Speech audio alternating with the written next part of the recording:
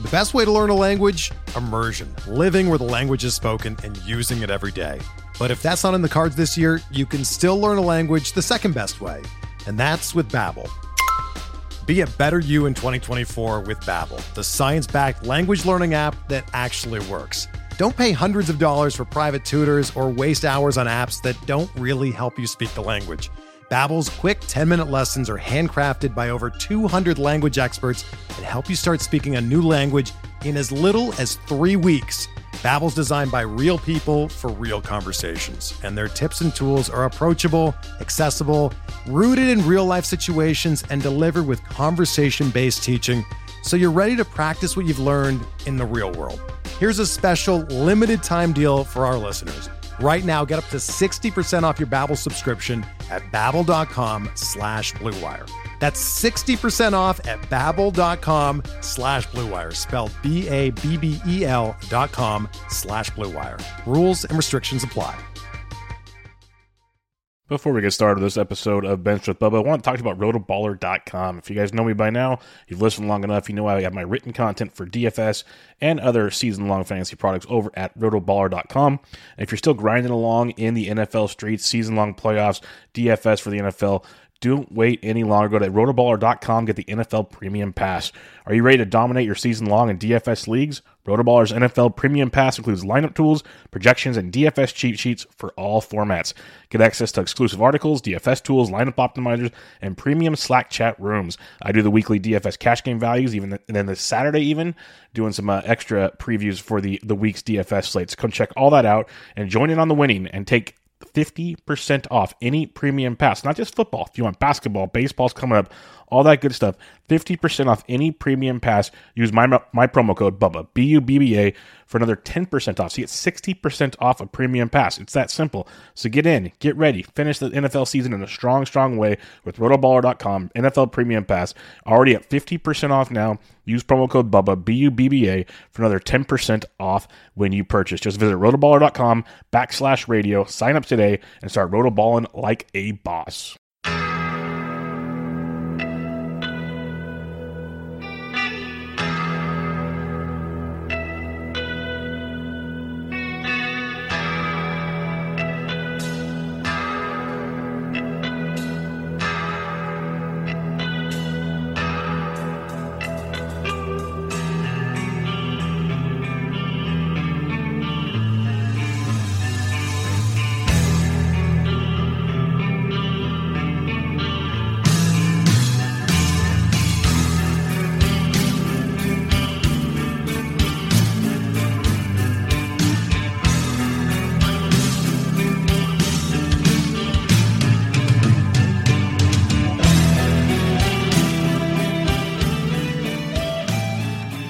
And welcome back, everybody, to another episode of Bum in the Bat Flip, episode 112.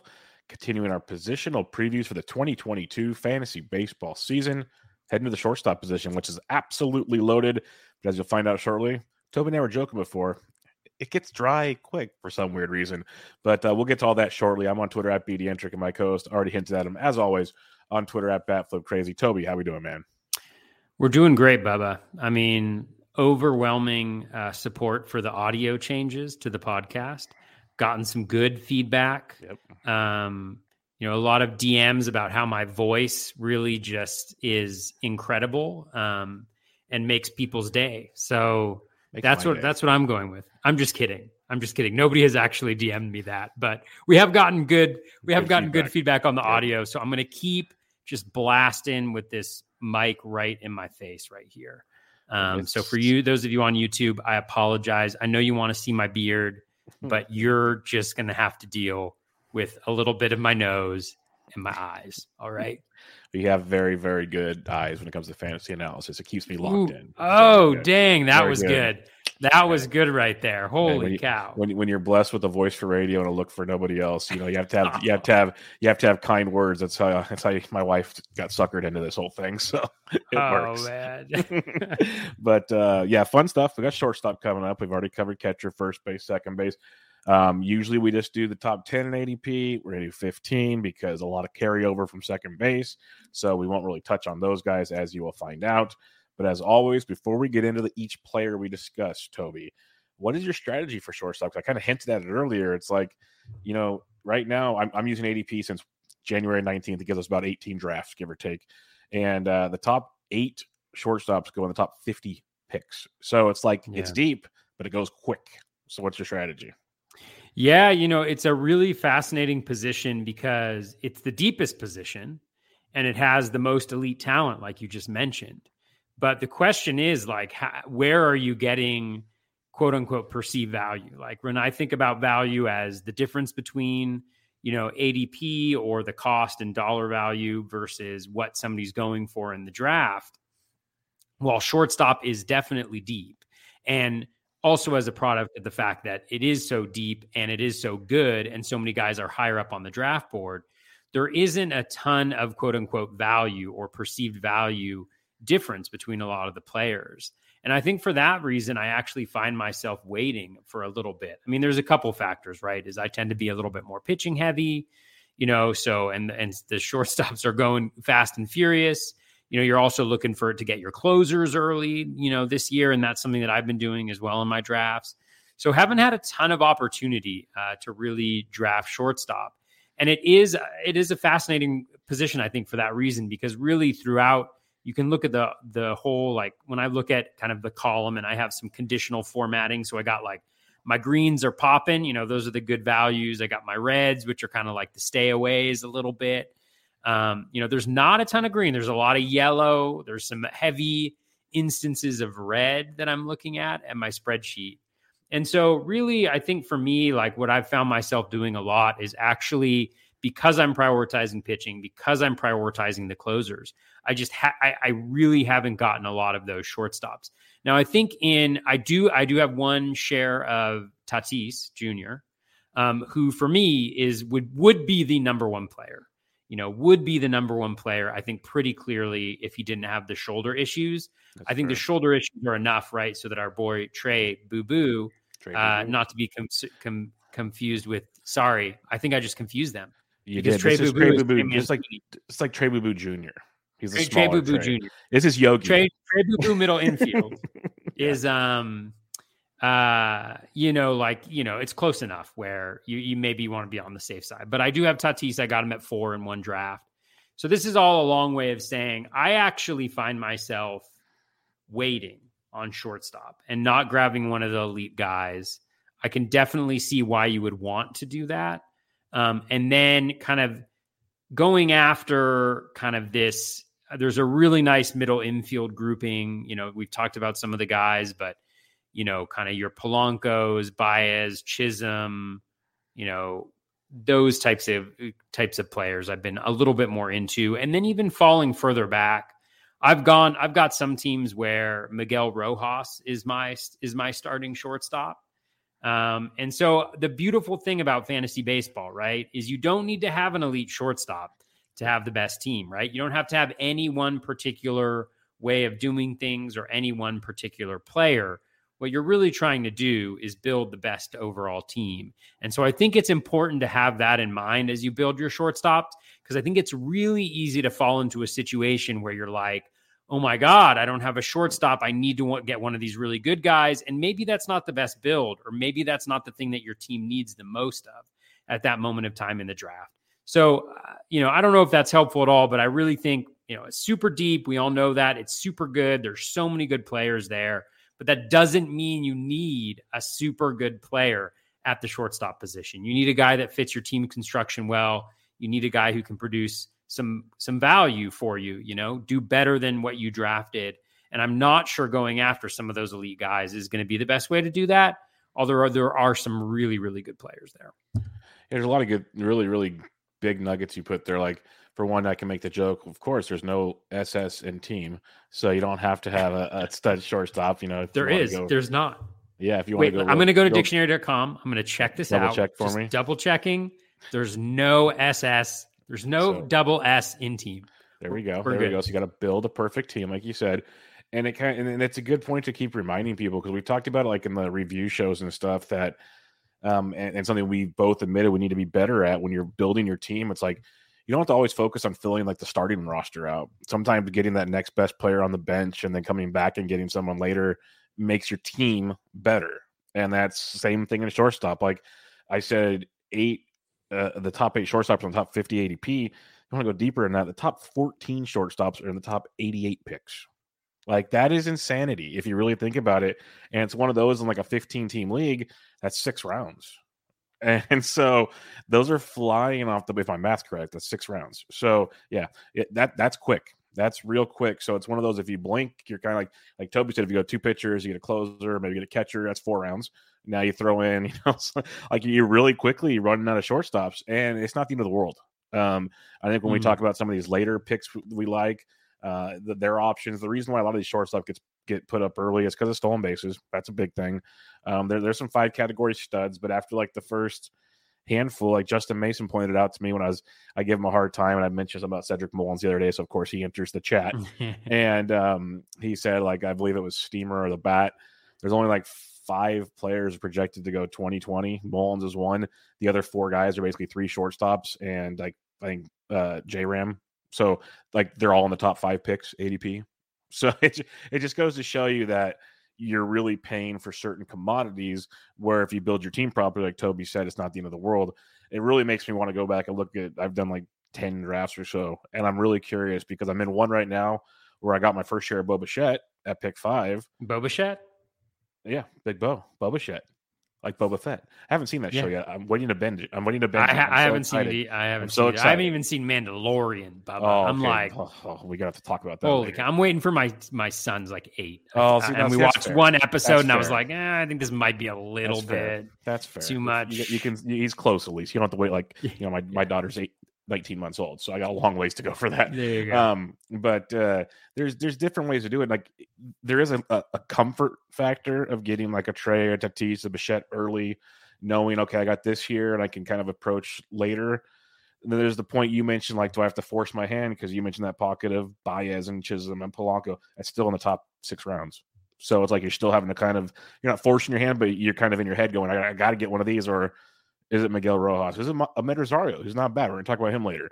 Like there's a lot of options, like Toby said. I think it's a very important part to mention. I won't keep blabbering about it, but I think it's key that we talk about so much of how great the shortstop position is, get these guys early, do all this stuff. There's other ways to go about it. There really are. So it's just in the back of you, because unless you're drafting at the front of the draft, you're not going to get one of the big shortstops. So now you're going to either get a pitcher or an outfielder. You're going to bring it back. You're going to get either another pitcher, maybe an outfielder, maybe an Albies, something like that. There's your first 2 picks. Now you have 4 more rounds to get the top 14 shortstops. So you got to start picturing it in your head, like, where am I building? That's kind of the fun of these discussions, and we've talked about it multiple times, is kind of plan your draft, like work from the backwards forward, whatever, just so you know what you need to do, so you're not really forcing things. And the depth, in that way, use the depth of shortstop to benefit you, not force your hand, but benefit you. So kind of learn this position and use it to your advantage, not like, oh, crap, like I need to go get a guy now. There's so much more to go. Speaking of all that, we won't talk about the first guy, because Trey Boo-Boo, West Coast Trey Boo-Boo. There's an East and West. Man. West Holy Coast, moly. California love, Trey Turner. We talked about him last week. He's still number 1. Hasn't changed. Don't think it's going to change a whole lot. I do kind of agree with you. The number 2 guy, Fernando Tatis Jr., going up about ADP 2.22. I agree if the shoulder wasn't an issue. He's got so much more power. He's still going to run a ton. I get it. The projections don't care about the injury, and that's because it's not really their job to go care about injuries. This is where you have to kind of sit there and adjust playing times how you see fit. But like even the Bad X 142 games, ATC 142, 44, 45 homers, 24 steals, just amazing stats. Like there's not really a whole lot to pick apart with that Tatis outside the shoulder. So what do you got on him? Yeah, I mean, I won't spend a lot of time here, or else we'll be here all night. But I have Tatis Jr. by more than $4 as the best player on the board based on his projection, which, I weigh the Bad X a little bit more. But, I mean, he's fantastic. He's great. There's nothing really to quibble with, I think, in the profile. He just mashes. He crushes. So I think there's every, like, if you feel good about the shoulder, and I think there's a very clear argument about the shoulder, that the shoulder is not going to be worse than it was last year, right? And theoretically, I'm not a medical doctor. I'm not Dave McDonald. I'm not Dr. Dave, the fantasy baseball doctor. Did you listen to the podcast? I did not. You have to. Yeah, I'll tell you off the air. Well, I won't say that you have to listen to it. Okay. It's some. What is it on? It's the Draft Champions podcast. It's some of Zach Waxman's best work he's ever done. Okay. I will check it out. I'm not a doctor, so don't listen to me on this at all. But, I think the argument is last year he had the injury. He injured it twice during the year, and he was still able to put up just absolute monster numbers. And so if you think that the injury will not get worse, right? He will not have another subluxation or whatever you say, because I'm not a doctor. Then I think there's every reason to draft him first overall. Because not only that, I mean, he's shortstop. He's also got the additional outfield eligibility, which is nice, which I think is really nice, right? Mm-hmm. Outfield is not, I like outfield actually. I do like outfield, but it's not as deep as maybe we've thought of it in the past. And so he's got that dual position eligibility going for him. I think he's the best fantasy baseball player right now. I mean, even if Acuna was in the draft and healthy and everything, I would still go with Tatis, I think. And for that reason, I have no problem if people want to take him number one. Yeah. He's definitely a high risk because he hasn't had the surgery, but I'm with you. The dude, even when he came back, he adjusted his swing and was still freakish good. The hardest part for him is the swing has hurt him a few times. I'm more worried about him diving and doing stupid things like that just because he's young and that's his game. You just play hard. That's just the way it goes. So that's the part I'm concerned with, but it's one of those, if he stays healthy for even 130 games, he's probably out producing most of the league.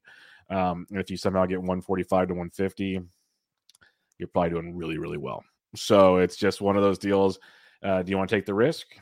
The reward's very, very good. So just kind of know that won't go in. There's obviously other players throughout the early draft that's very, very risky, and the reward might not be as great. But Tatis, he brings that for sure. So I got no problem with that at all. The third shortstop off the board going at ADP 5, so 3 in the top 5. There's going to be a trend of all these guys going early.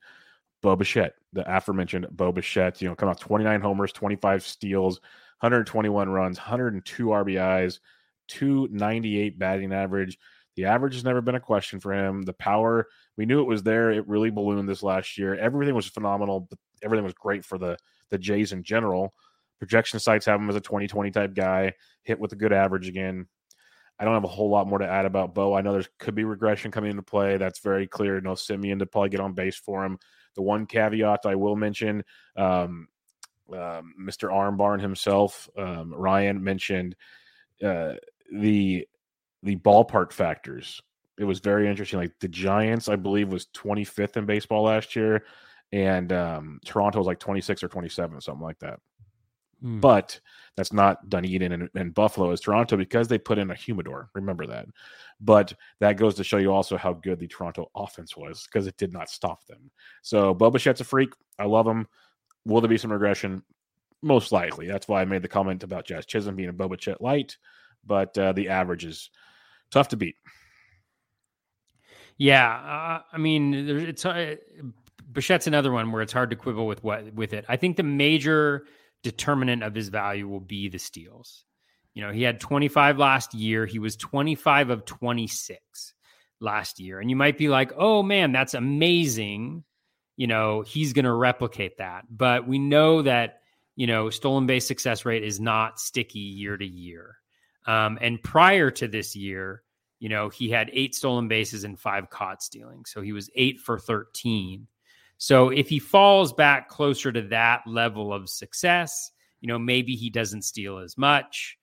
He doesn't end up with as many steals.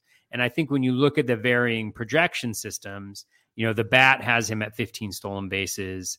Zips has him at the most at 25. ATC has him at 21. So that's the major, I think, question. Everybody's pretty close on the 25 to 30 home runs. He was right in his wheelhouse for home run per fly ball rate. He had the 29 home runs, 50 barrels. There's nothing strange there. His max EV was the highest that it had been at 115.5, which is up like 6 miles per hour, which is pretty incredible. So like the power potential is definitely there. And then you could see that ground ball rate going down, giving him a little bit more power, taking away a little bit from the batting average maybe as well. So I think the overall package, you mentioned some of the lineup changes that may hurt him a little bit. We don't know what that lineup will end up looking like, but this is all to say, I think Bichette is really good. He's a fine first round pick. I think the major question is just going to be whether the same level of he has the same number of steals as he did this past year. And I think I'm skeptical that he'll hit that again. I think the question is he like a 30-20 guy, a 25-20 guy, or is he closer to that 15 number that the Bad X has him for? Yeah, I opened up the baseball forecaster while you were talking because I love everything HQ does. I read their articles religiously, and the X stolen base stats they have and all these different metrics, stolen base attempt percentage and all this stuff that I just, it's all in one spot for you. It's very, very nice. Great publication. It's phenomenal. Like I try not to kiss up to too many companies because I like a lot of them, but like literally they just do awesome stuff. So, last year, like 29 homers, 25 steals, as we talked about, but his X home runs was 34. So he underachieved there potentially. His X stolen base is 19. So it's like you said, regression. And they haven't projected for 29 homers and 23 steals next year. I don't know how you project X stats like this, Toto. So I'm just going to read what they have. They have 32 homers. They expect more home runs. But similar to what you're saying, their projection is 23 steals. Their X steals is 14. So it's one of those, if he does kind of drop, as you're saying, like there's a big difference. I've always been a 20-20 type guy with him. That's just been my mantra. Could things change? For sure. The one good thing is we know Toronto runs. There's no sugarcoating that. Semien runs. Teoscar even runs a little bit. Bichette runs. They're going to let their guys run. That's a good thing.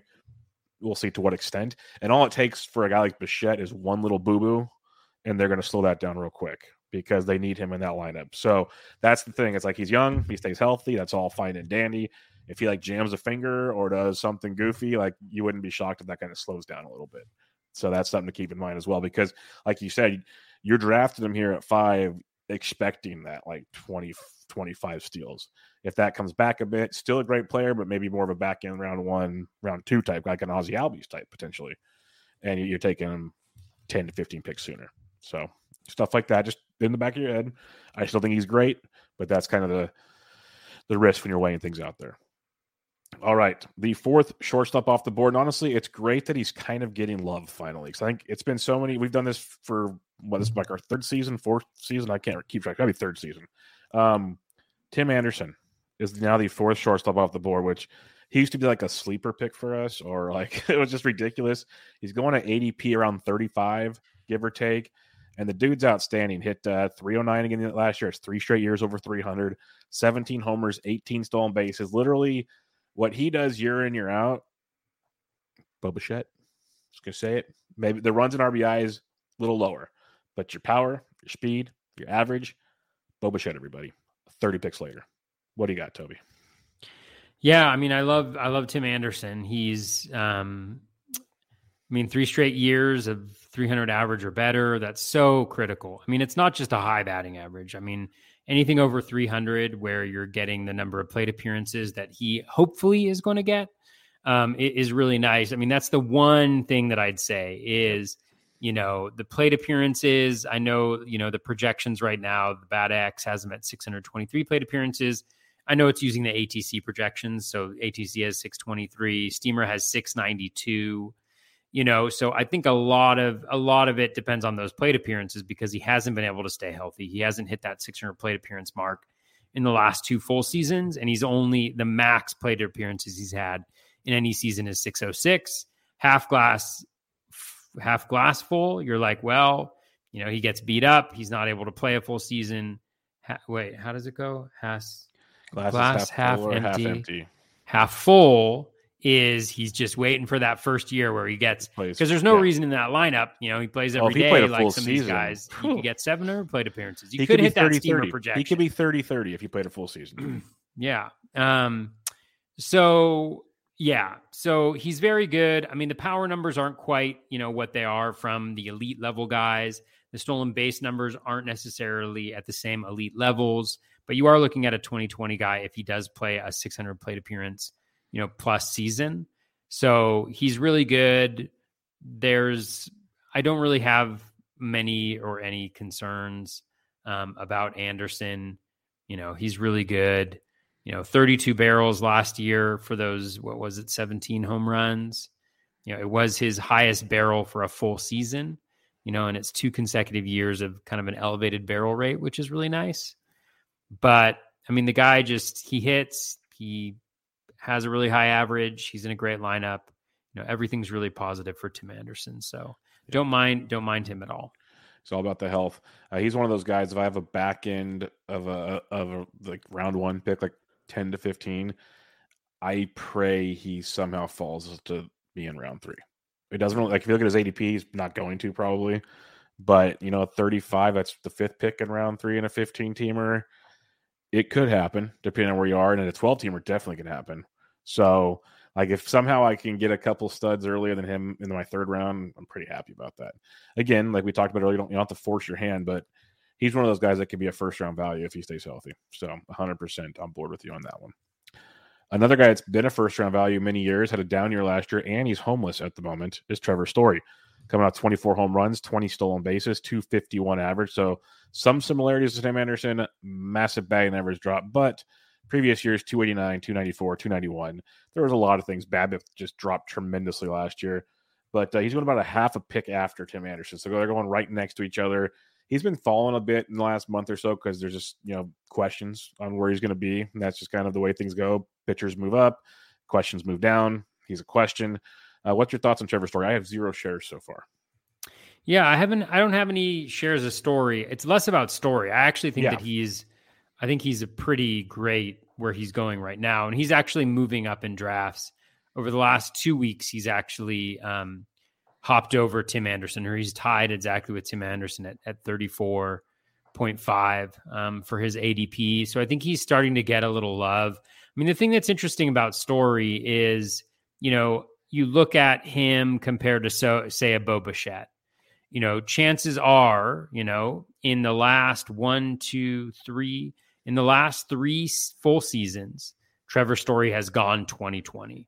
And he's cleared that mark by a decent margin. He only had the 20 steals last year, although he was down under 600 plate appearances, but he had 23, 27, and then over 30 home runs. Now, part of that, a little bit of that is Coors. And I know people are kind of like docking him points for being out of Coors, but I mean, the guy's got legit power. We see that through the StatCast metrics. The guy has legit speed. We see that through the StatCast metrics and just his ability to continue to steal quite successfely. So again, I think that the one question is the batting average, right? And, he had the much lower BABIP than his career average at 293. Is his BABIP going to be hurt a little bit by moving outside of Coors? Probably, right? But, the question is really how much. And so I think that's the main question mark. But when you think about his floor essentially being what it was last year of a 251 average, in 2020, theoretically in a better lineup, hopefully I'm sure he'll sign with a winner. I don't think a losing team is going to sign him probably. I think there's a really nice floor there for Story, and I think there's a really high ceiling. And for a guy who's pretty much the same player, I think that he's been since he was going as a 1st-round pick, last year. I think it's a really nice pick right here. Yeah, no, I have no problems with Story. I just have problems, I guess, drafting because I don't trust. I want to see where he goes, I guess, at that point in the draft. But yeah, I agree with what you said. He's, I think he's rather safe, as you could say. Average should rebound. Power speed's pretty darn legit. So I'm with you there. I know there's speculation a fun team for him to go to would be Anaheim. That'd be really interesting. So we'll see how that all pans out. That'd be great. A decent park for him. A lot of opposite field home runs. Flick it out. He can do that very, very well. So I don't mind that at all. We're going to skip Marcus Semien. Talked about him last week at the second base show. The one question I do have for you. Overrated. Well, that answers my question. I'm just kidding. I love Marcus Semien. I mean, he seems like just a great dude, so I shouldn't be doing that. But and he's going like last 2 weeks. He's at pick 45. Yeah, he's falling. That's been the discussion. That's the discussion of late. Now he's becoming worth the draft price. People are saying. Yeah, I think he's being drafted appropriately right now. I had a question about it on Twitter from somebody who is actually in, I think he's in it's Edwin Turnage. He's in one of my leagues right now. And I think he picked up Semien in the draft we're in at pick 49. And he was just asking me about it. And I think that's like right around where my spreadsheet has him going as like the 51st player overall. And that's kind of the question I was going to say is, when we talked about him before, he was like a 3rd round pick, but now he's fallen 4th, 5th round. Is that becoming more reasonable? In the 5th round, I'd be willing to discuss the situation for sure. The 7th shortstop off the board at pick 48, between 48 and 49 these days, is Xander Bogaerts. He's one of the guys, team boring. He's kind of team boring, but he's just team awesome. 295 average last year. He's with 300, 309, 288, 273, 294, 320. He hits for a great average year after year after year. 23 homers last year. It's 20 or more homers in 3 of the last 3 full seasons. Chips in a few bags. That's the part. He doesn't steal a ton of bases, but going to continue to hit in the middle of that Boston order. You got Devers. Hopefully Verdugo gets on base. You have Enrique Hernandez, who's very good. Hopefully, JD can, he's actually better than people I think realized last year if he keeps hitting. Bogaerts is in a great spot, but he just feels like he's kind of that boring guy. What's your thoughts on Bogaerts? Yeah, I mean, I think Bogaerts is really solid. One of the issues with him last year, I think he really struggled through injury last year. I want to say in the second half in particular. I think he was dealing with some hand issues. I've heard people talk about it on some podcasts, which would make sense. But yeah, I mean, just all around solid. I think the biggest issue with Bogaerts is you're not necessarily getting, there's not really the elite power. He did have 33 home runs back in 2019, but that's a little bit of an anomaly compared to, everything else. And we know that 2019 in and of itself was kind of a power anomaly because of the baseball. And then the steals are, he hasn't hit double digits there since 2017. And so I think that's the major issue. But if you find yourself, and so I think it's just a question of roster construction and kind of fit there, where, you get into a position where you still have a number of really good players on the board. You're trying to address starting pitching. You're trying to address your closer. You're addressing speed. And it's really hard to find yourself having addressed all of that, at that point in the draft where he's going so that you kind of take him. But he's one of these like kind of best remaining players, right? Where you feel really confident that he's going to produce. He's not a risk, I think, in that department unless there's some sort of injury. Like he's going to do well. He's in a great lineup. And so for that reason, like totally fine pick. I just think you got to figure that piece out with the stolen bases and the home and the home runs is less of an issue. And again, there's speed available later on. It just has warts. And one of the warts is batting average. And so if you can address that with Bogaerts, then maybe you're better positioned later on. So I think he's fine. I think he's the same guy he's always been, maybe with the slight injury hit last year. I expect him to be back to his usual self this year. Yeah, he's just such a tough one because I love the floor you get with the average and the power and all that. It's just, man, you better, like you said, have steals figured out early, or you're going to have to force your hand on a couple other guys. Like, I don't ever want to find myself drafting Miles Straw, but he makes you almost feel like you have to draft Miles Straw. I'm not saying you have to, but he kind of puts you in that little corner if you miss out on a few more picks after that. So definitely roster construction makes you kind of have to focus on a few more things because you can get steals throughout the draft, but to get quality steals, like you said, that changes quickly.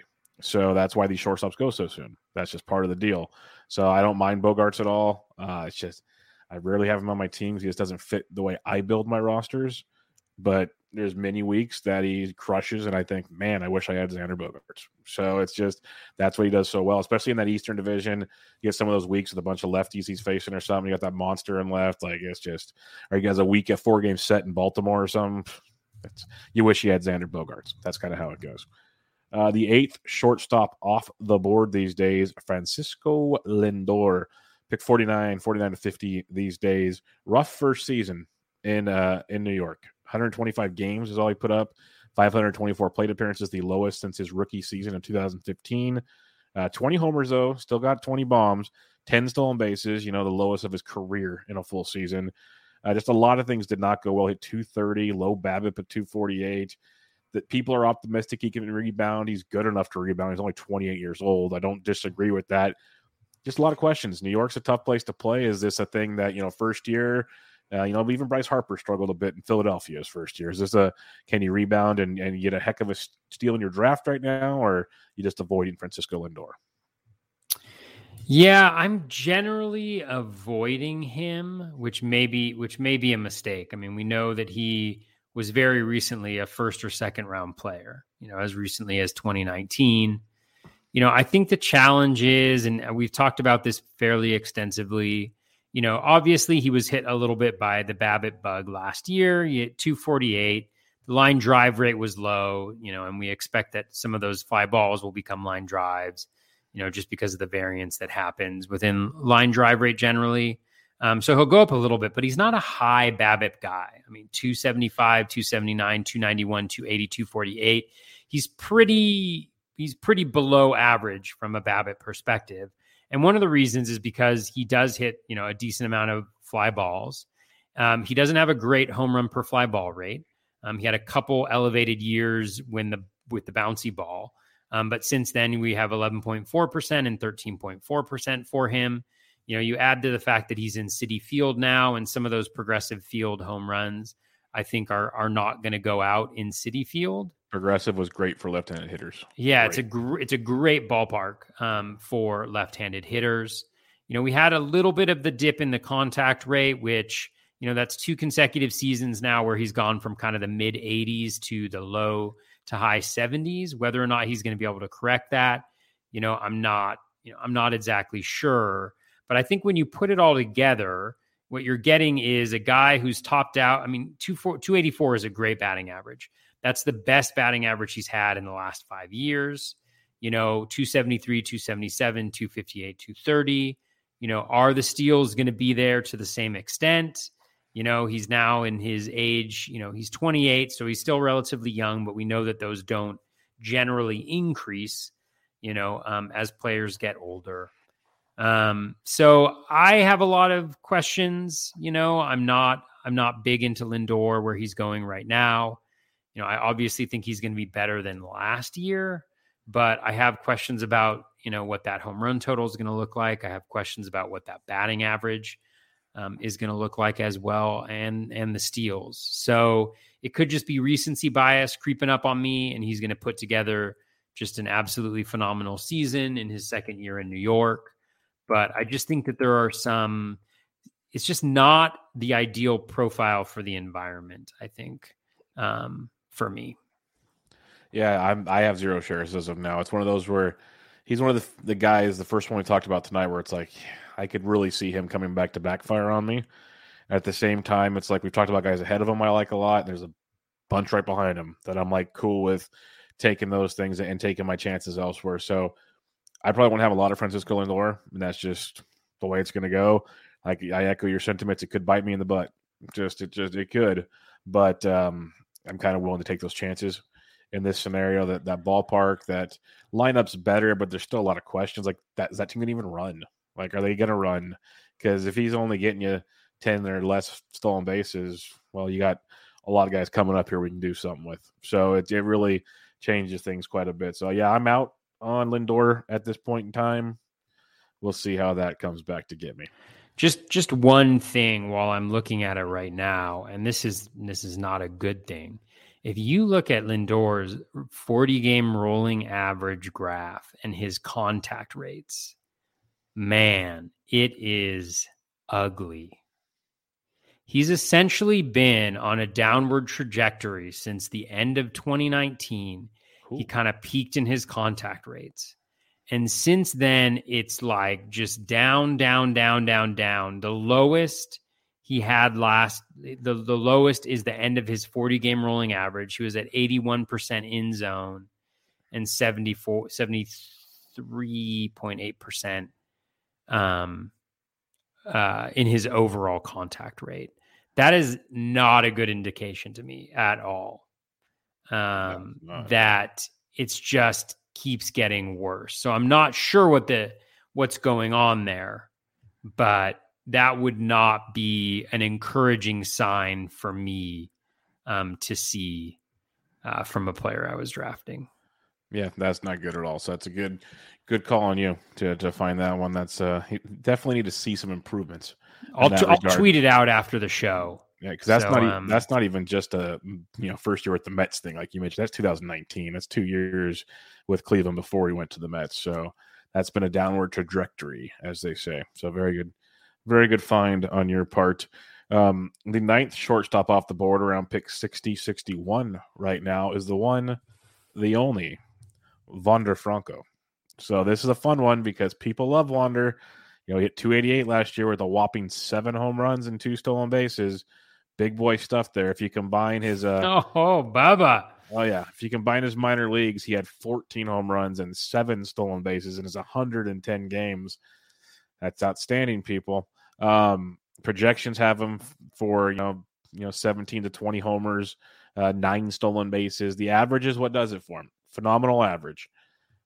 Doesn't do much else for me. I could be totally wrong. He's super young, a lot of time to develop, but he's another guy that I'll let the hype train just climb on up that ladder, and I will go elsewhere with Wander Franco. I will enjoy watching him. This is why I love playing DFS. I can enjoy the good matchups and play him in that regard, but I don't have to play him every single game because there's going to be so many days where it's 1 for 3 with 2 walks, no runs scored, and you're just like, sweet.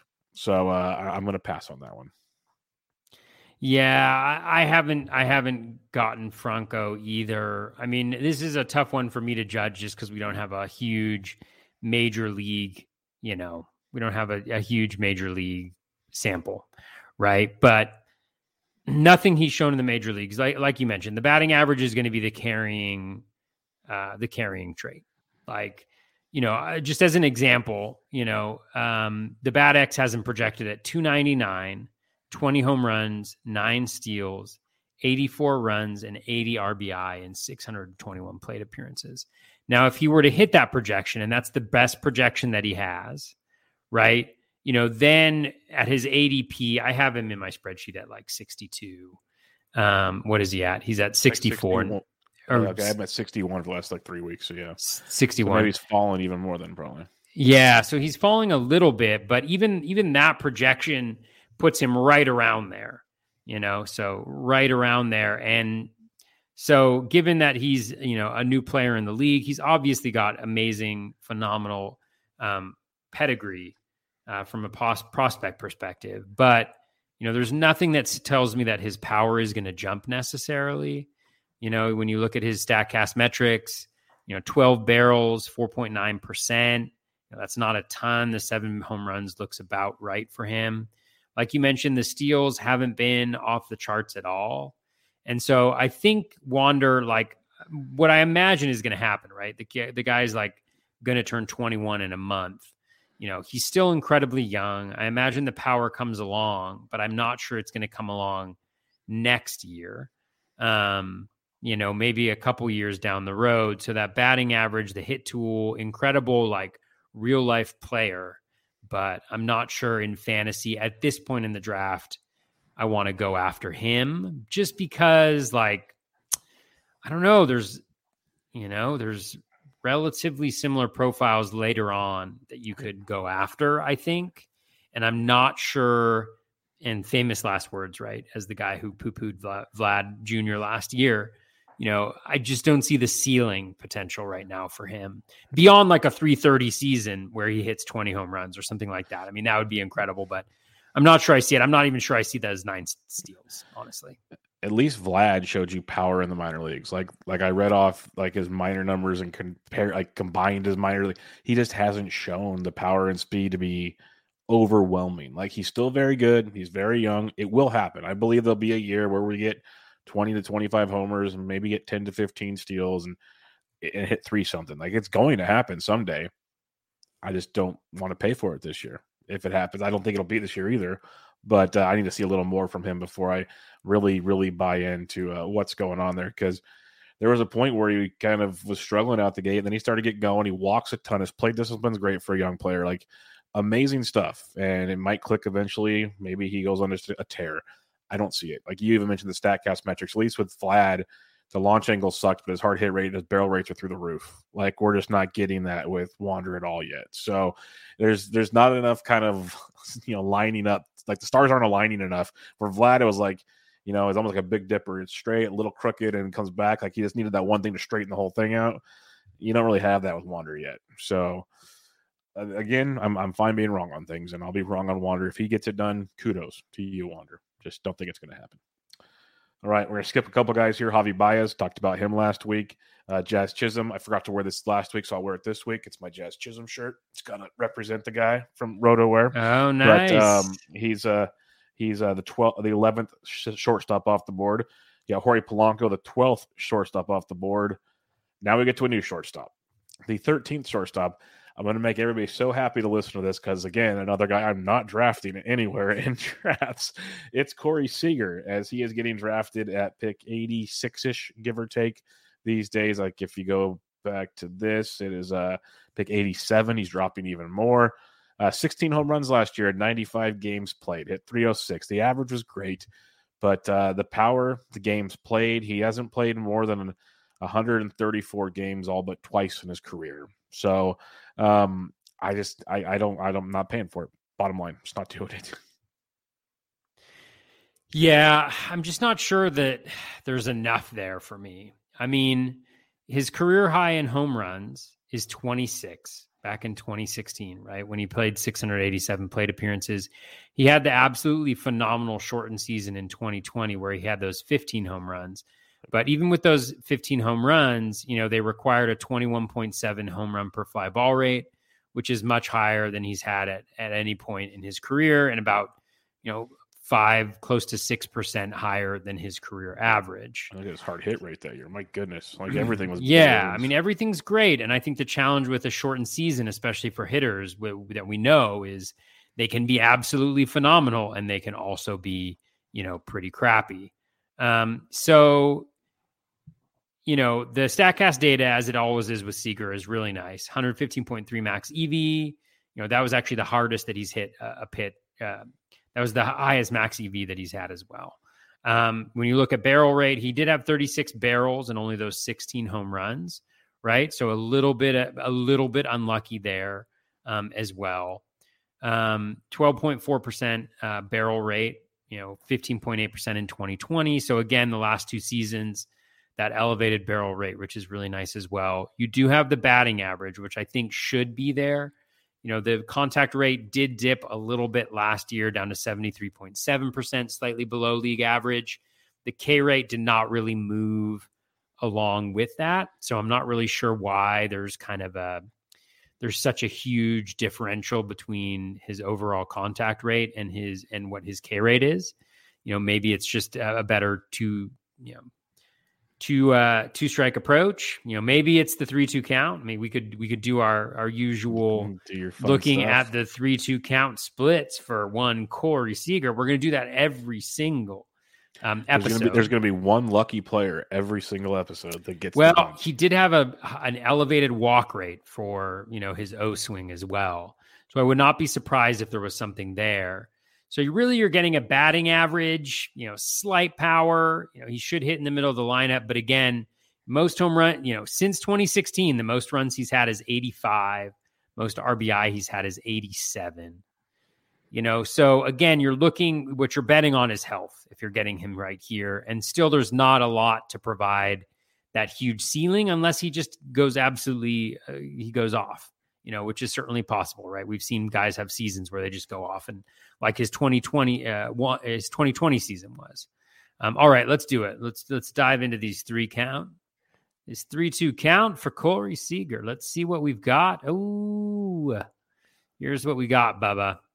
So he had a 56.3% walk rate last year in full counts, and he had a 20.8% K rate. So the 28.8 56.8% K rate is on the lower side for him, although it looks like, he's got 33%, 29.6%, but then recently he's got 22.6, 21.8, 20.1, 21.2, 20.8, and 19%. So actually like not a huge deviation from what he traditionally does.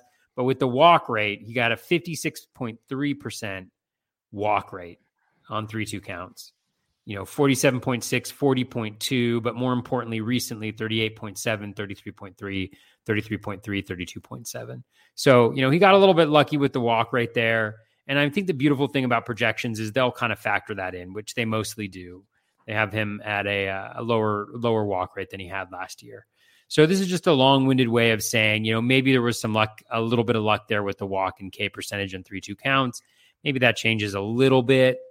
The BABIP was around what his career average has been. So you're looking at a really good average, kind of middling home runs. The stolen bases are kind of, they're not really going to be there for him too. And that's another question you have to ask yourself is, I'm getting a shortstop, no stolen bases. Where am I going to compensate for that in different places on my team? So for all of those reasons, I think I'm out on Corey Seager. Or I'm not interested in him right now where he's going. Yeah, the power production, the lack of steals, that's already a turnoff for me. The injury concerns, turnoff for me. And now he's playing on a worse team. Like he's off of LA, he's in Texas, tough ballpark to hit in. There's just so many things going against him. It's just I've never been a Corey Seager guy to begin with because of the injuries, and it's just really not for me this year. And LA is a sneaky good hitter's park. Like it's not thought of that way, but once it gets summertime, it gets loud. Yeah, and like for home runs, it's one of the better parks actually. And Rangers is not good. I mean, especially it's at or below league average, I think in virtually everything. And so I think that's going to be that will not be a benefit to. And I think the AL West in general has like the worst stadiums. Yeah, it has all pitchers parks except for Anaheim. Rangers is bad. Houston, you think of Crawford boxes, but overall it plays as a strong pitcher's park.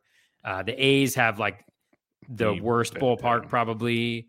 The Mariners have like the second worst ballpark probably, just looking at it. It's just not good. And then you have Anaheim. And that one's good for lefties anymore. No Coors anymore. That's fun. Coors anymore. Yeah. Man, don't draft Corey Seager. Yeah, there's like people are gonna be like, God, do you guys like any shortstops? Like, yeah, that's why we like to either get them early or get them late. There's a middle point here where it's just like, well, and a lot of the ones we like too are second base and shortstop eligible. Yeah, which is nice. And you're gonna probably want them at second base generally. I mean, exactly. That's kind of the kicker. Or just draft two of them. Go for that. There too. You go. The next shortstop off the board has not played in the major leagues yet. It's Bobby Witt Jr. Combined between AA and AAA last year, 33 home runs, 29 stolen bases, 99 runs scored, and 97 RBI. It's been well documented how good this guy is. It seems like every day on Twitter there's a new video of him just launching home runs. He's the real deal, and he's one of those guys. If the CBA had the bring the young guys up when they're actually deserved to be up thing fixed, that'd be great. There's already rumors that ain't going to happen. So that kind of puts a bummer on it. But in reality, Witt's one of those guys that has nothing left to prove. The Royals have been good about bringing guys up early. So you play the risk game. Do you risk him coming? Like if he was up day one, I'd be very intrigued with Bobby Witt Jr. But there's that question mark that does he come up? And right now I have 0 shares. I have a feeling I'll put a build together eventually where I have some shares, but I have none at this moment. Yeah, I'm really unlikely, I think, to get shares of his. I think one of the things is just, is where he's going in drafts. I mean, he's still very high up there. And to me, I mean, one thing that kind of stands out and is what James Anderson has said, which is essentially that, AAA pitching was not good last year. That's a very good point. And so that may, James has said multiple times on his podcast, like he's really downgrading a lot of the AAA hitters for that reason. And so for that reason, Witt obviously has a very compelling profile with the power and speed. Don't get me wrong. And it's certainly possible he could do really, really well. But there's that piece of it. He's also going, I don't know what his AAA stadium was like, but generally like AAA stadiums are kind of bandboxes. He's going to Kauffman Stadium, where he's going to play there generally as well. So again, the power and speed combo gives him, a nice little foundation to build off of. I worry about the batting average, and I worry that maybe a little bit of last year was a bit of a mirage. And there's just so many good shortstops that are still going, that are still available later on, that I'm totally fine waiting. Yeah, I think that's why I probably don't have any as of this moment, but I'm getting more intrigued. I'll play that because he feels like he's kind of dropping an ADP a little bit too, where he's becoming more reasonable of an option. Like if he gets close to like 100, it's like, like we can start making things work here. So it becomes a little more interesting. The final shortstop we're going to talk about in the top 15 of ADP, the 15th shortstop off the board, around pick 112 is another homeless shortstop. Carlos Correa, the Houston Astros, Carlos Correa, 26 home runs, 148 games, the most games he has played since 2016, 640 plate appearances. He's good for usually 20 homers every year. That's good. Does not run at all anymore. Pretty good batting average. To me, he's kind of like a poor man's Xander Bogaerts, is the way I would look at him. But I somehow with less speed and less batting average. Yeah, and massive injury concerns each and every year. So I never draft Carlos Correa. We saw what he did last year. That's what you get if he plays every day. There's no doubting that. But it doesn't happen very often. So what do you got? Yeah, I mean, I've never been in on Correa. Obviously, that hurt me a little bit last year. But even when you look at the line, 279, like last year, quote unquote career year, right? For him, or like best season in a long time, fully healthy.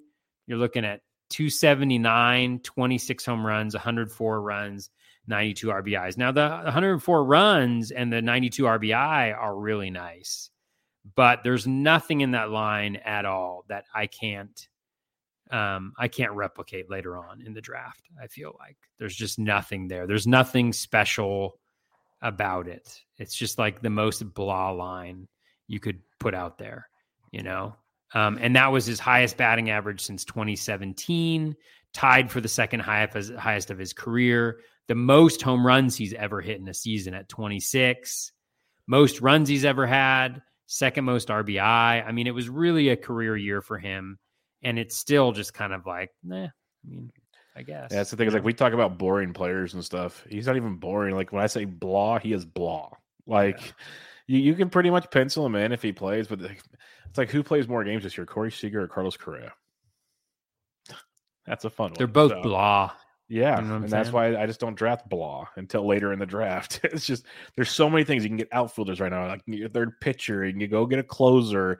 There's so go get a catcher. There's Grandal and Varsho are still sitting there at this point in the draft.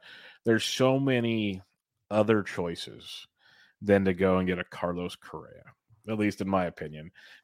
We started the show talking about team build. Tell me how Carlos Correa builds you your best team. It just doesn't. It just doesn't. He doesn't. Yeah, it just doesn't. Hate to break it to you. If you're a Carlos Correa fan, my apologies. But there's other shortstops you can root for. So that's cool. Apologies to Vlad Sedler. Yeah, he's always been Team Vlad. He's been a Team Correa for a while. Yeah, but the thing for Vlad is we don't have to feel sorry for him. He wins all the time. I know. So he figures it out. He does perfectly well for himself. Yeah. All right. 16 through 25, Swanson, Cronenworth, Adames, Taylor, Glaber, Rosario, Urias, Rogers, O'Neill, Cruz, Brandon Crawford. We'll give two guys each. Why don't you give us your first guy you're kind of targeting in this range? Yeah. One guy that I like a lot is Glaber. I actually his draft price has been moving up. I found myself drafting him a ton early on in drafts because I think he was going around like pick 180 or something like that. Now his ADP has moved pretty clearly up, into the 140s, low 140s. So it's a little bit less of an appetizing profile. But, I think the thing with Glaber is he's still 25. We've seen him have fantastic seasons, right? He had a great season in 2018 and 2019. He's struggled a little bit since then. One thing that I like is the steals, and I don't expect that he's going to steal 14 bases again. But he was one of the consequences of being dropped in the lineup is you're going to see him attempt, more steals, I think. And so I think that's just one thing that will likely happen. Again, not hitting the 14 number, but like the Bad X has him at 8 stolen bases. ATC has him at 12. Steamer has him at the 14. I think that might be a little bit kind.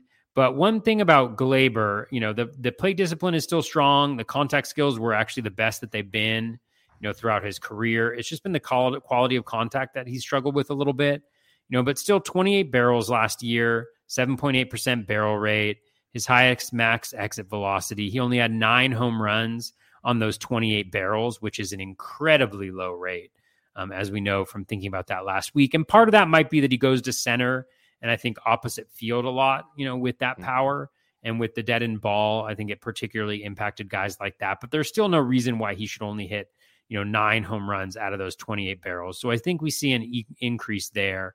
And then when you look at his splits from last year, and this was actually something I was at Baseball HQ, I mentioned there was like a panel about it, and they were talking, and they were kind of, they weren't that excited about Gleyber Torres. And I was like, okay, well, what was Gleyber Torres' second half line, right?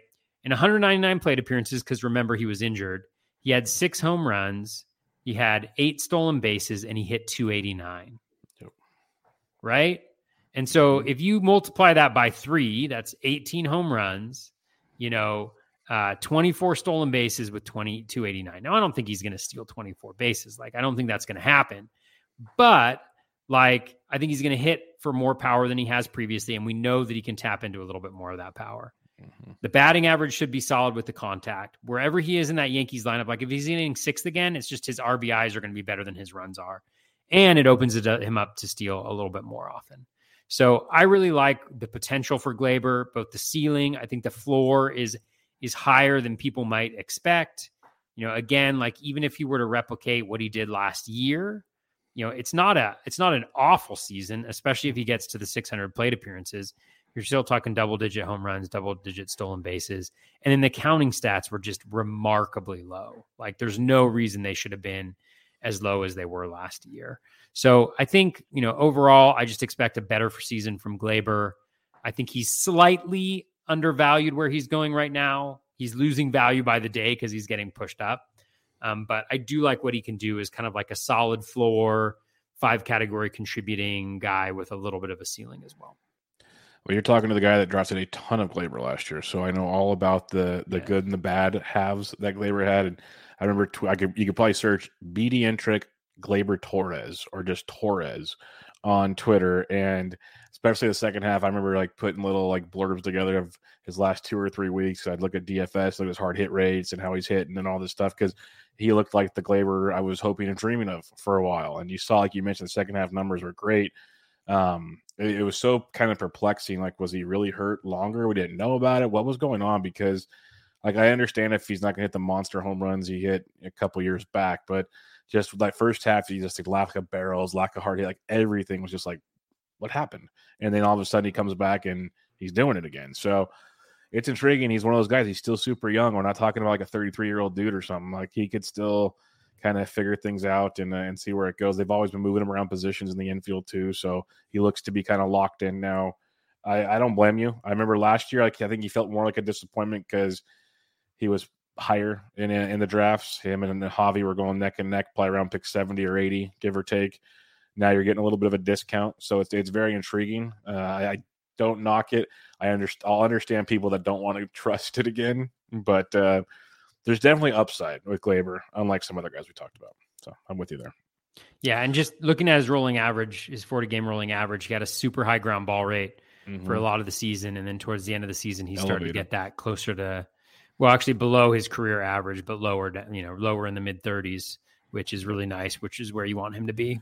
The biggest thing with him, I remember very clearly, and maybe the rolling grabs tell me I'm wrong or something, but he really needs to be more aggressive. He is so patient at the plate. It's disgusting at times.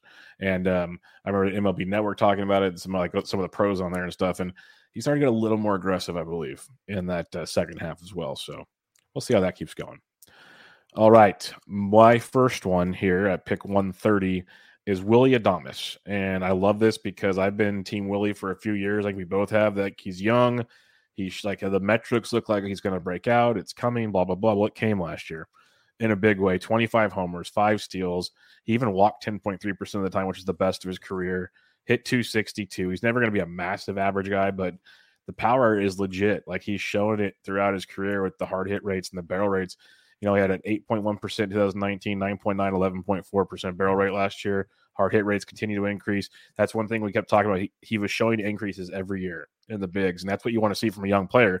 That's like with Wander Franco. We talked about it. He hasn't shown it yet. If he like this year shows a nice little boost in these productions, then he can start buying into the breakout more. Like it won't feel as fluky type deal. Willy Adames to me is pretty darn legit. Like there's maybe, you know, some caution. You look at the X stats and everything are a little off and wonky, and you know, he does strike out a lot still. That is a bit of a concern. But, you know, line drive rate's heavy. Fly ball rate's not bad. Home run to fly ball was actually lower than 2020. So it's not like he went like through the roof last year. He hit 25 home runs. It's 18%, which pretty respectable. Nothing too crazy when you're looking at that from him. And, you know, the O contacts and the O swings, you know, you probably want a little less on the swing and more on the contact part. But overall, there have been improvements with the profile of Willy Adames, and that's what I love to see. Not to mention another guy, 26 years old, not too old, going to be leading off or hitting towards the top of that Brewers lineup, which is very, very good still. And he just flourished there when he left Tampa Bay. He admitted he liked the way he could see the ball in Milwaukee compared to the Trop. There's just so many little things he could see. He was happy, his face painting. Like it was just a different environment for him, and he started crushing it. They were letting him run a lot. I love Willy Adames. He's one of those guys I could see replicating last year, maybe taking even a little more of a step. And we're talking about a top 80 pick next year, potentially. Like, I think he's still got that skill because he's still super young. We've seen that continual development from a top prospect throughout the major leagues. He's learning in the majors, not in the minors. And so that's why it's been different for him. And I love what we've seen. Plus, we've talked about it with that NL Central, the Pirates, the Cubs, the Reds. Like these are great places to face, great ballparks, great teams. I love Willy Adames. So I've been circling him a lot. It's fun. We have an ADP debate later, which I debate nearly every single draft. So I'm going to save that one until later because I love both of those guys. But Willy Adames will be my first one. Cool. Who's your next one? My number 2, I'm going to go with Eugenio Suarez, who's going later on. You know, he obviously has been pretty awful his last 800 plate appearances. His batting average is right at 200. But he's still hitting for the power, you know, 46 home runs over that period of time, 31 last year. As a result, the runs and RBI, the counting stats are decent. He's obviously not stealing you bases. There's just like some contextual things that I really like. Like I love the third base shortstop eligibility is really nice. Like being able to address both of those. Middle infield, corner infield, I think is a real nice thing to have and flexibility on your team. The BABIP has been down considerably over those last 800 plate appearances, 214 in 2020, 224 BABIP in 2021. So incredibly low. And in a lot of ways, it feels unsustainably low. You know, like the only guy who really has those types of BABIPs is Gary Sanchez. And while I have no doubt that Suarez is being shifted and that's hurting him, he is slow. I just feel like there's room to grow on that batting average there. Continues to have solid plate discipline. The O swing is lower than league average. The contact rate and the in zone contact rate are fine as well. They were up from last year. But I think the reason I'm most excited about Suarez was the end of last year. He did really well in September. And so when I kind of look at his 40-game rolling average graphs, I can see some major differences. You mentioned Gleyber Torres and some of the changes that he had in his approach, which actually did show up. I did look at those after you mentioned it. I thought so off the top of my head, but I couldn't remember for sure. The period of time when he was least aggressive, just overall, was early last season. Yeah. And he was much more aggressive in 2019, and he started to be more aggressive towards the end of the year, closer to his 3-year average, but well above where he was earlier in the year. That's for Gleyber Torres. When you look at Eugenio Suarez, though, you know, his O swing really went down. So for all of the season, it was right around 30% for Suarez. It dipped over his last 40 games down to 22.9%. So he's being incredibly selective. His swing rate also went way down to 40.1%. So being very selective. And his in-zone swing percentage also went down considerably to 65.8%, closer to his 3-year rolling average.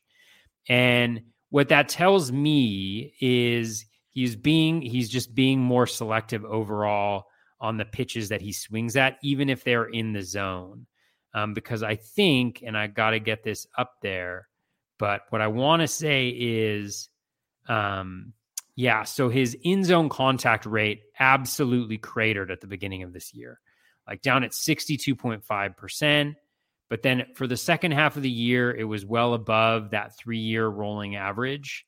And then his in-zone contact and his overall contact rate. So what that was telling me is, earlier he was swinging at a lot of pitches in the strike zone.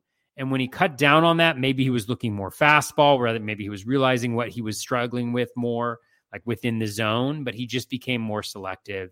And the results were much better just in terms of his overall contact rate. And then the results were also better, which, you can't really always count on the results, especially just 1 month. But in that period of time, he hit 370, 8 home runs, 15 runs, 13 RBI. So you're kind of hoping that he got his mojo back a little bit, even if he can just hit that second half batting average of 238, with 13 home runs. You're looking at a full season there. That was only 215 plate appearances. If he can just hit 235, 240, with the 30 plus home runs, he's going to be in the NL where they have the DH. So there's less of a concern about playing time.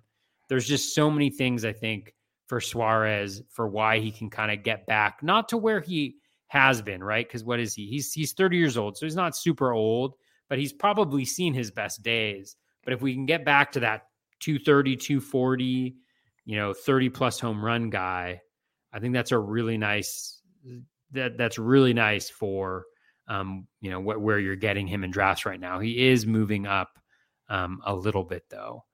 So just something to be cognizant of. So Eugenio Suarez is a guy that I like, but he's being pushed up again. And, so I may end up getting less of him, but yeah, I mean, if he hits that BAT X projection of 241, 32 home runs, 77 runs, 84 RBI, I mean, it's just so nice. So nice. Even if he hits the ATC projection of 230, 32 home runs, 73, 83, that's really nice where you're getting him right now. Yeah, he's an interesting one because, once he started the year at shortstop, moved to third base, seemed like he was very uncomfortable at shortstop, and then maybe he got comfortable. Also, the shoulder injury he was coming back from, and I think it was Carlos Marcano was talking about it in an Eugenio Suarez deal or not, but there was, and I know Derek Rhodes could probably pull it up. The shoulder injury he had and others have had in the past, it's like a couple years before they get back, and you saw it kind of come better towards the end of the year, like you mentioned. It could be one of those. You get a heck of a value this year because you get to see that 230 to 240 average, like you mentioned, and all the power playing third base every day.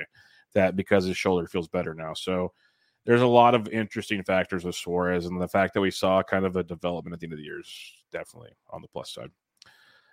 My second guy here is Amed Rosario. I'm a big Amed fan, going around pick 146 right now. Kind of the way I feel about Willy Adames, the developments Amed has made throughout his career. He doesn't have the power of Adames. I'm very, very clear of that. But what he can bring you is, 10, maybe if he gets going, he had 15 homers back in 2019, given that was a special home run year. But if he gets, 10 to 15 homers, he can steal you anywhere from like 15. We've seen 24 steals in 18. Cleveland doesn't run as much as others, but they do run. You got Miles Straw in front of him. You got, Jose Ramirez behind him. The lineup starts to dry up a bit as you go down. So it's a really top-heavy lineup. But the one of the things that I always think about with Rosario that surprises me is he's only 26. Like, he seems like he's been playing forever. And he hits for a great average. 282 this past year, 287 in 2019 with like 256, 248. He's shown big improvements as he gets older, is what I like to see. Plate discipline's gotten a little better throughout each year. But you get, double-digit power, double-digit speed. Later in the draft is like a middle infield option I like a lot. A few other things, if you want to look at him, he has improved his batted ball quality. The barrels aren't there as much as the hard hit rate continues to improve. It was up to 43% last year, which I think is great to see on the best max exit velocity of his career. So if he keeps improving in that direction, he might run into a few more home runs and whatnot there as well. So Cleveland, not a great team. We know that very well, but he will get everyday at bats. He's got, let me double check. I know he did last year. No, he's just shortstop only this year. Last year he was shortstop outfield. That was nice. But the fact you can get another kind of double-double type guy at this point in the draft, there's not as many of them left that don't really crush you, where I still think it's for decent enough average. Top of the order, hopefully Jose's there all year, could drive him in like crazy. You can make him your everyday shortstop. That's fine. We talked about, having Miguel Rojas and others. I prefer Rosario as my middle infielder, but I think there's a lot to like there, especially if you go and take a Bogarts early or something. You can get these steals kind of late to kind of help offset things a little bit, but he's a guy that I think we might see an even better like a hit for him, a career type season. So pretty curious about Amed Rosario. All right. Who is one of your later targets? Yeah. One guy that I have on I think I have him on almost every single team. I should actually see this, like what percentage of my teams I have him on is Paul DeJong. I just think that, let me just check my player shares really quickly. Oh, he's not even in the top there. I have him on 66.7% of my teams. So 4 of my 6 teams so far. And I just drafted him earlier today. So I now have him on 5 of 7 is Paul DeJong. He's fallen so far. I mean, he's going around an AVP of 400. And we've talked about him before. We talked about this a little bit on the review pod, I think, as well. But I mean, the guy, there was really no great change in anything outside of the BABIP. The BABIP was 216, career 282. The line drive rate was super low, but the ground ball rate was fine. The home run per fly ball was actually decent. O swing was fine, right in line with his career average. His contact was actually up from 2020, slightly below his career average, but right there. He had a 10.6% barrel rate, 27 barrels for his, 19 home runs. And they've said that he's going to be the starting shortstop, at least initially. And so, for me, here's a guy that in his last full season hit 233 with 30 home runs, 9 stolen bases. So there's the potential for a little bit of that speed, 97 runs, 78 RBI. I don't see a reason why, he won't continue to be the starter as long as he hits like he has hit in the past. Even the projections right now, they all have him at about 20 home runs, 5 steals, whether it's ATC, the Bat X, even Steamer has him at 19-4, and this is only in 467 plate appearances. He has struggled with injuries throughout his career, but for me, you're getting a starting shortstop, on the Cardinals team. I think they're going to give him every shot to win that job and to play on a regular basis. And if he plays like he has played in every season other than, last year, then I think you can get a really good player and a really nice value going late in drafts.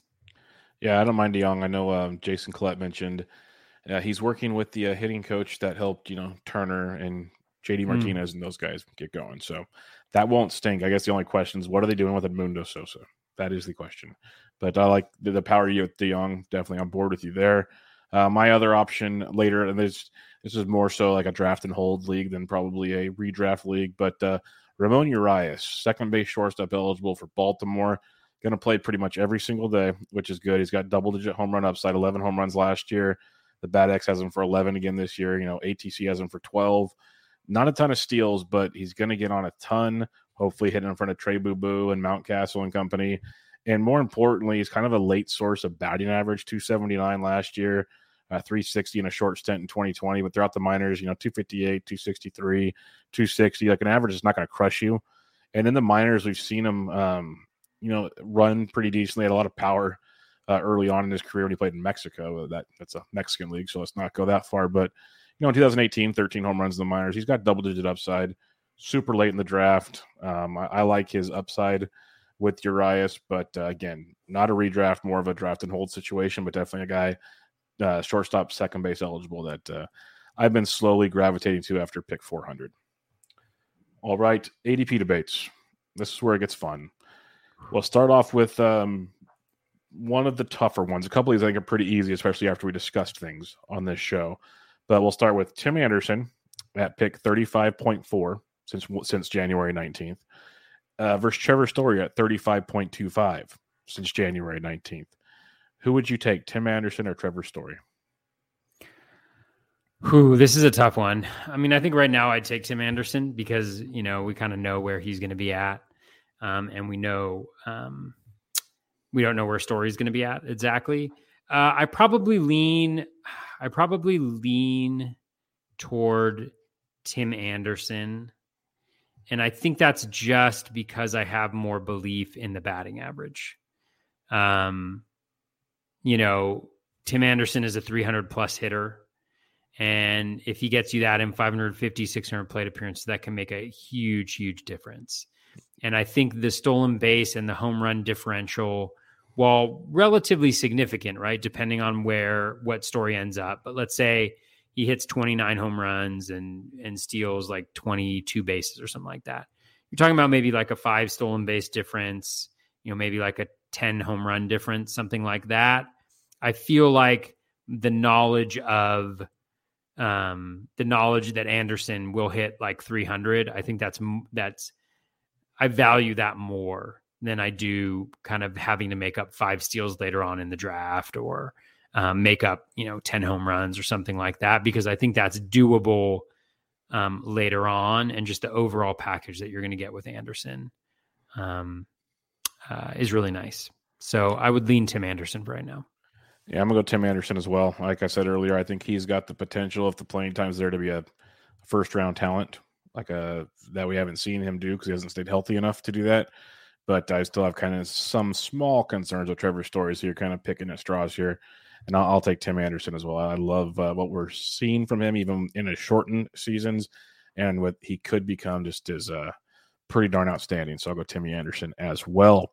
The next one, I think I know the answer to this, but I'll ask anyways. Wander Franco at pick 59.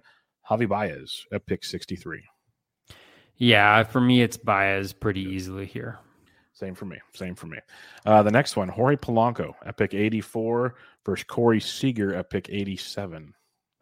It's easily Polanco here for me as well. Yeah, Polanco for me as well. I knew these two would be easy. It's weird because we don't like that middle of the deal, so picking debates was not the most fun. Yeah, it's hard. It's all right. You've done such a great job. I mean, the Anderson versus Story one is really, really good. That's a really tough one actually for me. Like I'm still vacillating back and forth of whether I made the right decision or not. Thankfully, I don't have a draft in front of me where I had to make it.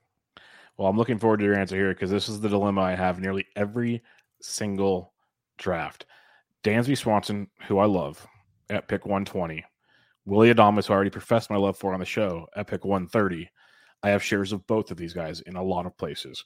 How do you break down picking between these two? Let's see. Swanson has more steals, I believe. If you want a real quick straw, but I mean, I'm just looking here. Let's do a little comp. I mean, I'm leaning towards Dansby, just because. I mean, the steals, and also like, I think we've. I believe in the power. So like Dansby has 10 more barrels. Despite having similar number of home runs, he has more steals. The batting average is slightly lower, but I think we talked about his BABIP being on the lower side this past year and the likelihood that that's going to go up, along with the line drive rate, since it was very low compared to his career average last year. I'd probably go with Dansby. I think a little bit worried about the batting average. I might give Adames a slight nudge in that category, but I think just the overall full picture, I'd probably go with Dansby. Yeah, I think Dansby's a little more in the steals, Adames on the batting average. One of the kind of other separating factors could be is we know Adames will be at the top of the order. Dansby could hit 7th most days, and that's a bummer. I still have taken more Dansby shares. I'm with you. So if I have to pick one of the two, I pick Dansby. He's going 10 picks earlier, so I'm not the only one, obviously. But I've been faced with this one a lot, and sometimes people help me and make it easier. by going and taking Dansby ahead of me or jumping and getting Adames. That just makes my life a whole lot easier. But I kind of like that I've been able to differentiate and get a little bit of both. I'll be honest, because I like both these guys a lot. And it's one of those things, if Dansby all of a sudden, we saw it at times last year due to injuries to Acuna and company, when he hit at the top of the order, his game just skyrocketed. So I've said it forever. Even when Acuna comes back, either put Acuna third or Albies third. If Acuna's not running, hit him third. Like, that's fine. Have Albies and Swanson 1-2, and then have Acuna third. If they somehow keep Swanson at the top of the order, that'd be pretty nice. Pretty nice. Yeah, I mean, these were great examples. Just to give you a sense, like on my spreadsheet, the difference between Tim Anderson and Trevor Story is 3 spots, less than $2. The difference between Wander and Baez is a little over $2. Who was the other one? Polanco and Seager. Yeah. It's less than $1. And then Adames and Swanson is about $2. So they're all so comparable, even in what the projections think of them. They're really good debates because they're very likely to be, like you just mentioned, for you and Adames and Swanson. Like, these are going to be the debates that we're all having mid-draft, and we need to know which direction we're going heading into those drafts and why. Or, like, not necessarily, you don't need to know which direction you're heading, but you need to know why you're going to go in either direction. Yes. You know, like maybe if you've addressed steals more, then you're going with Adames. And get the batting average bump with Adames, stuff totally. Like that. Yeah. And that's the goal on these shows, to help you guys out. Like, you could totally disagree with us and say, I'm taking Wander Franco. Okay, that's fine. Go for it. But we're just trying to point you of why we think the way we think, to help build the way we build. Toby's very successful with this. I'm trying to be. So we go our separate ways in that regards. But you beat me in our one head-to-head competition last year. Wasn't going to bring it up, but you get a chance to get it back this year. Let's put it that way. Let's get some listener questions going on here. Michael Burgoyne asks, Trey Turner versus Fernando Tatis. Do you think Tatis's potential shoulder problems aren't worth the risk? I think we already answered that. We got Turner, but we still love Tatis. Yeah. I mean, I have no problem drafting Tatis in the first round, or drafting him at all. So I probably should be willing to draft him at the first pick because he is the top player on my board. But I think either one of those options is fantastic in the first round. And again, I'll repeat it real quick. Like we said, if you're willing to take the risk, if he somehow plays 140 plus games, he probably is still the best player out there. It's just they've said time and time again, if you just don't finally cut on that thing, it's going to keep doing it, and it's just going to get worse and worse. But maybe he proves us wrong. He's athletically freakish, so you never know.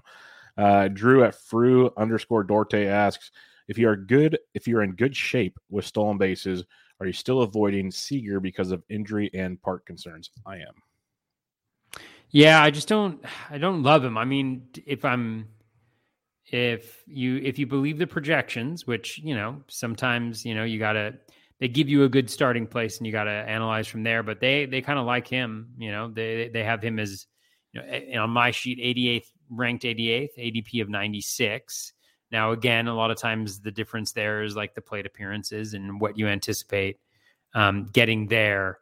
It's really hard to be good on steals, honestly, like that early in the draft too. Like if you've addressed starting pitching, like let's say you've gotten 2 really good steals guys. Like let's say you've gotten Story and Turner. If you've got good steals guys, they're probably shortstops already. Yeah, that's true. Well, but like let's think about it. So like what is an example of like... So you get J-Ram and like Kyle Tucker or something. Okay, so you get 25 steals, but even Tucker, right? You wouldn't get those 2 because they're both going in the first round. So like let's say it's Ramirez. Say Tucker and Albies. Say Albies somehow falls to mid-second round. Tucker and Albies. I mean, even those guys, that's like only 35 stolen bases, I think. Yeah, so you're still not... So like J-Ram is like 25. Let's say you get J-Ram, and then in the next round you get Trevor Story. So let's say that's right there is 57 steals, right? Your goal, your target, in a DC, it's 119, is 80th percentile, right? So you still have that much to go. You're not even halfway there yet. Yeah, you're not even halfway there yet. And then even with J-Ram and Story, maybe your slight weakness, not a major weakness, might be batting average at that point because you don't really have that batting average anchor because for J-Ram and Story, the 2 areas where you have a little bit of question marks is where the batting average is going to be. Again, it's not going to be awful, but it could be between the 250 to 270 range, right? You don't have that 290, that 300 guy maybe that you're anticipating. So even in that particular instance, right, you still need 59 stolen bases in the rest of the draft in order to get yourself to the point where, where you're at 80th percentile. And so, and that the guys that steal bases who are available later in the drafts are going to have some serious warts, most likely batting average or power or something like that. And so I think that's the challenge is immediately like, you're like, okay, I've addressed speed. I can go with Corey Seager. So you take Corey Seager there, right? Now let's assume that you've taken a starting pitcher and a closer there. And so you're either taking your second starting pitcher, or let's say you're taking your starting pitcher then. So that's what you have. You have Seager, those two starters, and a closer through 6 rounds. I don't even think that would be possible because I think the 6th round that could be possible. That's so you have that through 6 rounds, right? And so you still need, your home runs, 65 steals at least. You still need like 65 steals the rest of the way, right? You still need to get your SP3, your SP4 in the next, 6 or 7 rounds, right? So you just took Corey Seager. You address that batting average a little bit. So maybe that's like a nice build, right? And then you can target maybe some steals for outfield in the middle there. So I think I don't know. Anyways, it's just, I think hopefully this is helpful in like thinking about what you want to think about. But I think having like a scarce mindset is really important during drafts. Like the minute you get complacent and you're like, oh, my steals are fine. I got like my 3 steals guys. Well, it also leaves you vulnerable to one of those guys getting hurt. And then you haven't addressed steals in any other part of your team. And then you're like, what am I going to do here? So I just think like, that's why I won't draft Corey Seager, is because I'm missing out on something. I always want to be hyper focused on those batting average and those steals guys early on, because I want to build like, not just like, I want to build broad and I want to build deep in those categories, so that my team can afford to miss on a couple of those guys. Bingo. Or afford to have them injured. And I can get what Corey Seager gives me later on. Like, give me Michael Brantley at pick 240, and then give me the combination. Paul DeJong. Yeah, the average won't be as good, but you can get everything else. Honestly, Brantley and Andrew McCutchen. Yeah, like the combination of those two, like throughout the course of a year. It's not going to be as good as Corey Seager, but is it going to get pretty close? They might play more games than Corey Seager. I don't know, Brantley and McCutchen. If you combine them as one in a DC, it works that way. Yeah, so it's just like I try to get the things that aren't going to be available earlier on in drafts, and Corey Seager's just too early there. Like, get Jorge Polanco, get Jonathan India, get Tommy Edman, get Ketel Marte, get even Ketel Marte, right? Like, probably better batting average, pretty similar, equal home run power, slight edge in steals. Just there's so many other directions to go. Honestly, if you're drafting Corey Seager, it's because you're not worried about steals. I'd wait like 20 to 25 picks later, and that's when I would take Carlos Correa. I'd rather have Carlos Correa than Seager. I know it might be crazy to some, but the pick differential in a very similar profile to me. Like, Correa's got more power, Seager probably has better average. Neither one of them's running. So it's like, and Correa most likely will be on a better baseball team, most likely. So I don't know. It's interesting. I'd rather have none, as we've mentioned, but I'd rather wait and get Swanson or Adames right after all of them. That'll do some more damage for you. But yeah, it's tricky. Aaron R asks us, who are some of your favorite targets after pick 500? Shortstops after pick 500. There's a few, but it's not nearly as fun as other positions. I'll just go through. Elvis Andrus, probably starting shortstop for the A's. A lot of shares, a lot of them. Yeah, like batting average should still be decent. Steals will be fine. So that's one guy. I draft very few hitters later on, so I'm probably going through all of this. That's the only guy who's really all that interesting. Luis Rengifo is kind of interesting. They've mentioned potentially giving him the shortstop job. Yep. And if he plays, he's actually pretty decent. I mean, he's a 10-10 candidate. So he's a guy that I've gotten if I'm like, I tried to get at least 4 of each position, in the draft. So if I don't have 4 shortstops, I think I got Rengifo on like 1 or 2 teams.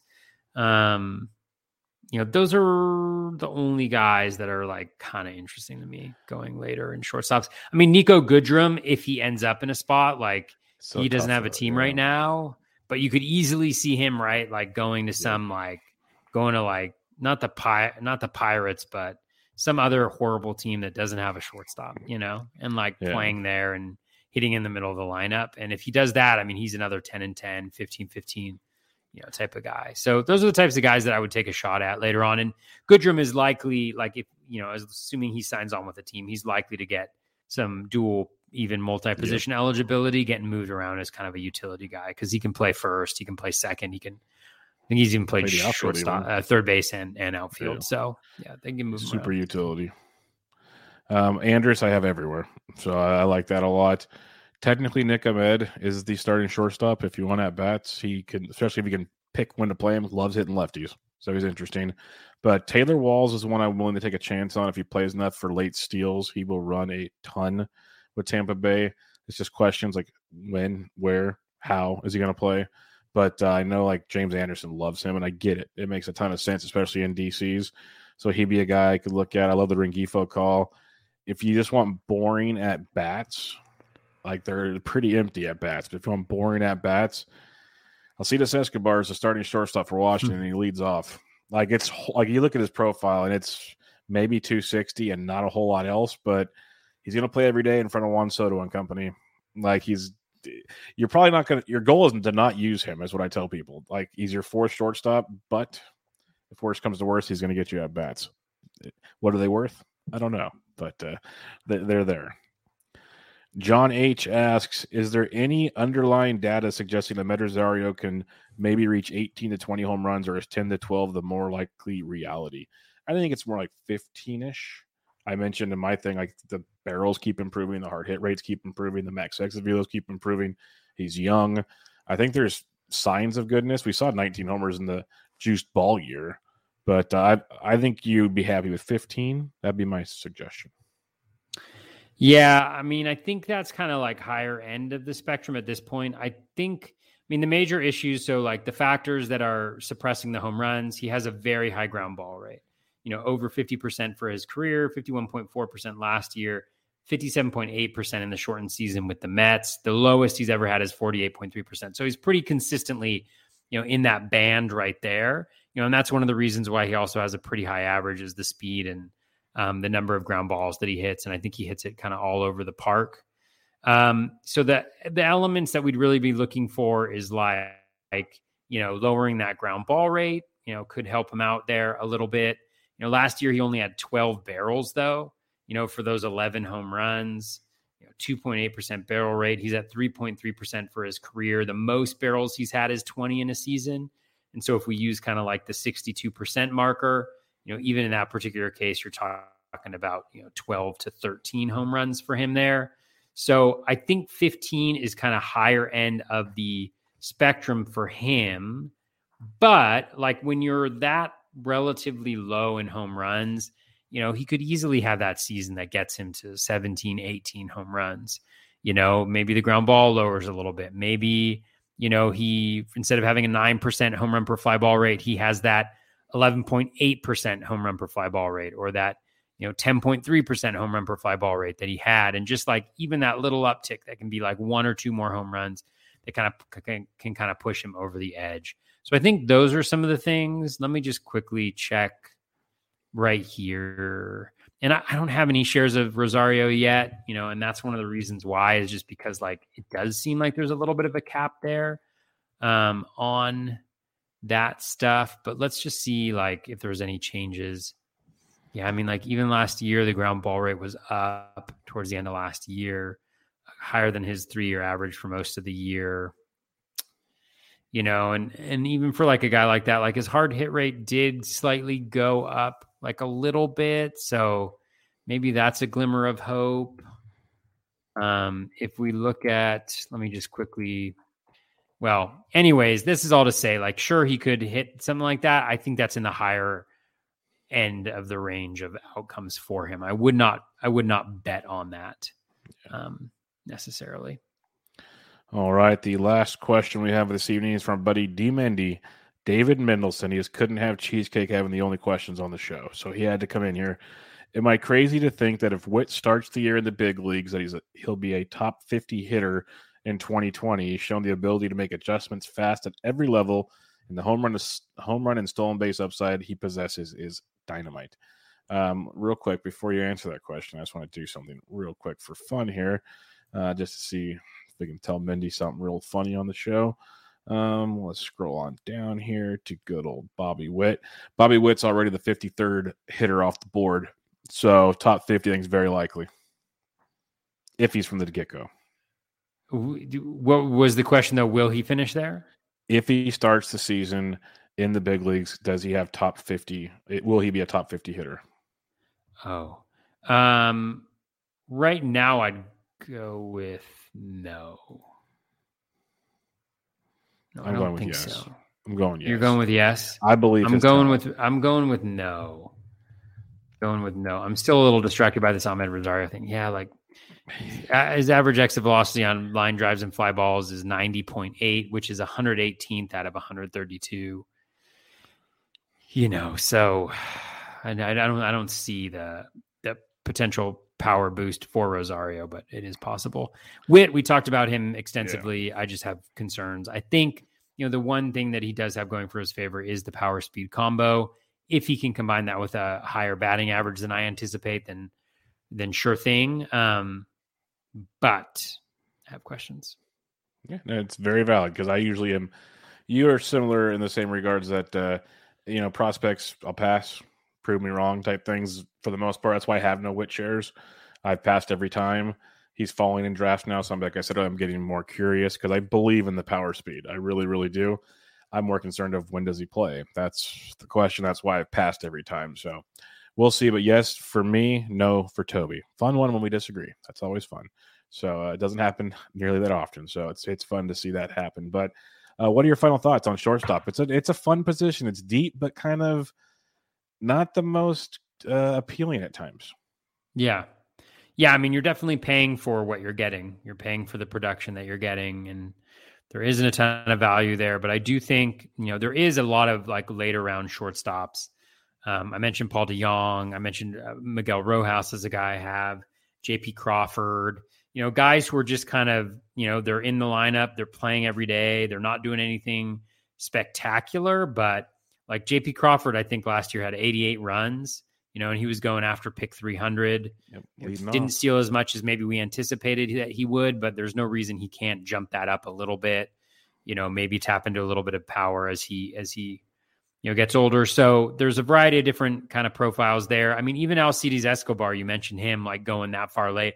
I'm kind of kicking myself for not going after him because like my assumption was that he was not for some reason going to be the starter, and now I'm like, oh, if he's the starter, I mean, think he is. I'll double no, check he's in roster resource. Yeah, they don't have anybody to play there. I know that. Yeah, much. He makes he makes a ton of contact. Like the batting average is going to be decent. He hit at the top of the lineup at the end of last year and was actually super valuable down the stretch in terms of runs and stuff like that. So that's probably a miss on my part there for not having more shares of him later on. But yeah, I mean, it goes deep.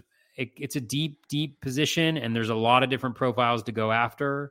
Just make sure that you utilize it well, because like we mentioned before, like shortstop is one of those positions where you're getting your speed from. And if you don't get your speed from there, then you're going to have to figure out the first baseman or the third baseman or the corner infield or the util or a super heavy stolen base outfield, like how you compensate for that, or just draft JT Realmuto and Dalton Varsho. That could work too. Bingo. That's a great way to wrap things up. But yeah, fun position, not as necessary as people make it out to be. But it's because the elite guys do help you in the big category that is speed that everybody focuses on. So hope the podcast helped. As always, shortstop positional preview in the books. We'll be back with you guys next week with third base, the hot corner, the favorite position of so many analysts out there, which better than we'll give it for. But we'll have to see. It'll be a fun discussion on probably not so great players. We'll see how that goes. But until then, you can find Toby on Twitter at BatFlipCrazy.